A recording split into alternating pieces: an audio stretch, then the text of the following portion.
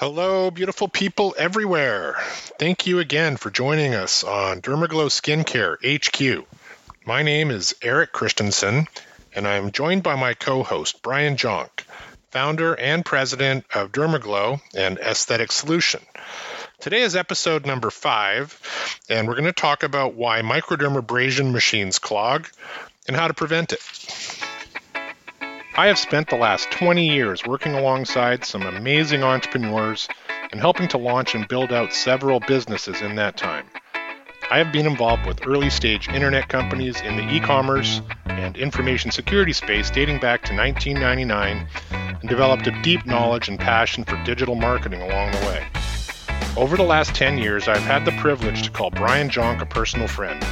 And I've had a front row seat watching and learning from this amazing entrepreneur as he managed and grew several businesses in the skincare and beauty industry. Brian is a pioneer in the aesthetic field and a 30-year entrepreneur building out companies in this industry.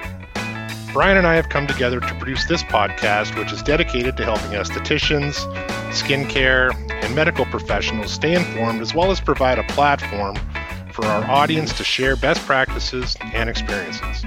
We truly hope to have all of you participate with feedback, special requests for content, and develop this platform as a place where you can spend time learning, sharing, and growing your business to its fullest potential. We have some terrific guests lined up to join us over the coming weeks and months, and we hope you stop by frequently to listen and participate. All devices and treatments are not created or administered equally. The number one thing we hope for you is that you find our show entertaining, informative, and helpful as you grow your business and serve your clients at the highest level. Welcome to Dermaglow Skincare HQ. All right, nice to be here with you again, Brian, and we're going to continue on talking about the technical aspects of microdermabrasion devices, and today this would be episode 4. And so take us through why microdermabrasion units clog. Well, thank you, Eric. Yes, one of the major criticisms of crystal-based microdermabrasion is that they clog. And when they clog, you're out of business.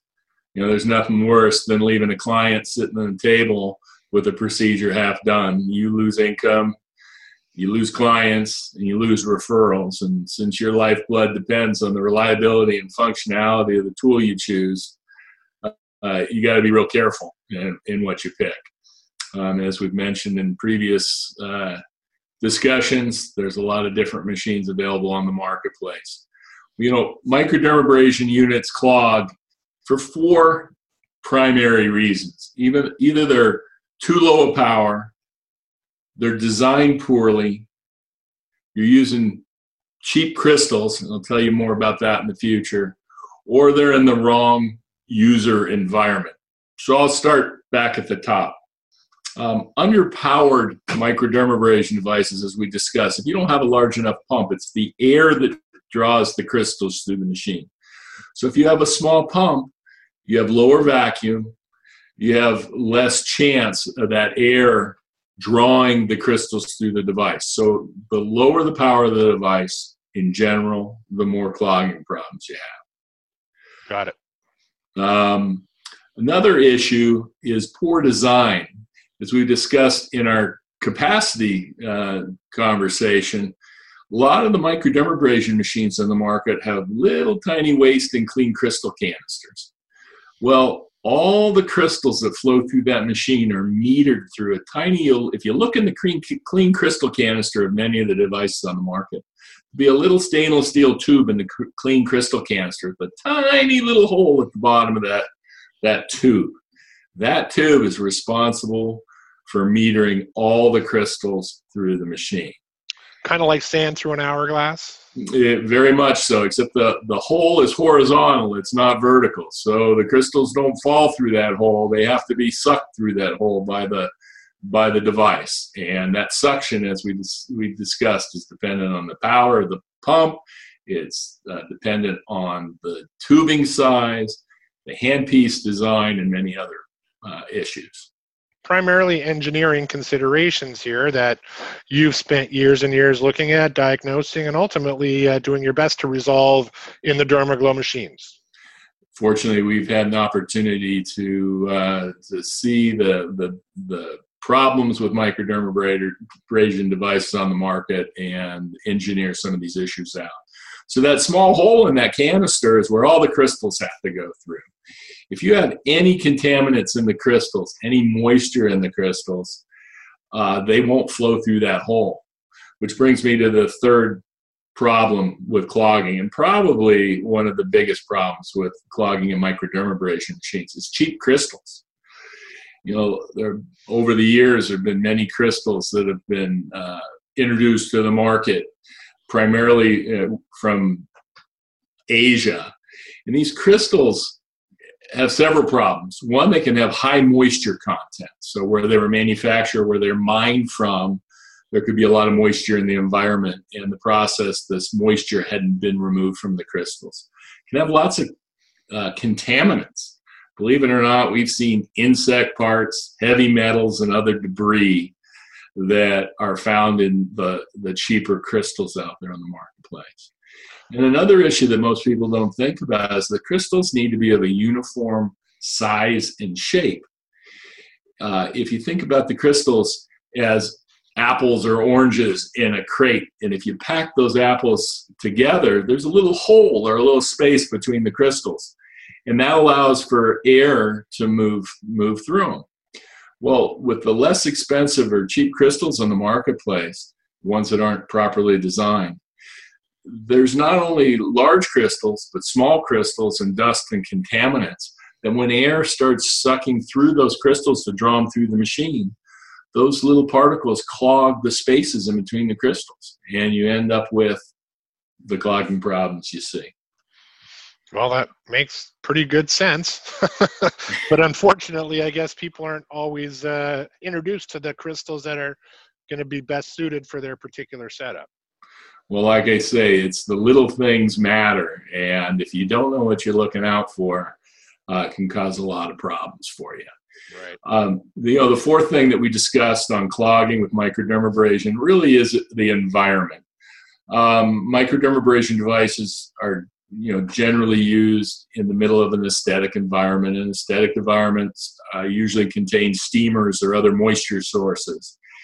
And if the microdermabrasion device isn't properly designed, the moisture in the air will find its way to those crystals, whether when you're storing the crystals, when you're pouring the crystals into the microdermabrasion device, or as the device is sitting there. And that moisture will cause those crystals to stick together, and that'll lead to clogging. Got it. Well, that's really good information. Probably not everybody understands the implications of environment, quality of crystals, and ultimately the design of the machine itself. And so from our standpoint, from Dermaglow's standpoint, we've resolved many of these issues, and hence the ability to stand behind them with our lifetime warranty. Yeah, so the Dermaglow, again, we had an opportunity to design it from the ground up. And because of our larger pump size and our larger crystal capacity, we weren't constrained to have that little tube that sticks up in the clean crystal canister. Instead, we've created what we call our Derma Vortex injector system. I know that's a mouthful. But what happens is the crystals are actually fed into a receiver, and the crystals go through multiple holes. They're much larger than that little hole in the steel tube that I referenced. And it's actually the airflow that's being drawn through the device that picks up the crystals and moves the crystals through the device, through the tubing, through the handpiece, across the skin, and back to the waste crystal canister. What that allows us to do is our crystal flow control knob actually controls the air that's moving across that crystal patch, and we can very precisely meter the crystals into the airstream. That's good to know. And so from a power standpoint, how does that relatively stand up in terms of your need to, turn the volume up to get everything you need out of the suction to move the crystals through the pump and the canisters and ultimately across the skin? Well, it's interesting you asked that question because it's kind of counterintuitive. One of the issues with conventional microdermabrasion, as I showed you with that little steel tube and the hole is that you actually have to have fairly high vacuum levels to draw the crystals through the device. One of the things that's unique about the DermaGlow, and we hear over and over again from our client base, is that they're able to actually run the DermaGlow at a lower vacuum level, but have good solid crystal flow across the skin. And what that does is it allows you to work on parts of the body that you normally wouldn't be able to do without causing pain and irritation to your client, like the demarcation around the eyes and the neck and the décolleté. So it's actually the way that we meter crystals into the airflow actually allows us to work at a lower vacuum level that most machines aren't able to work at.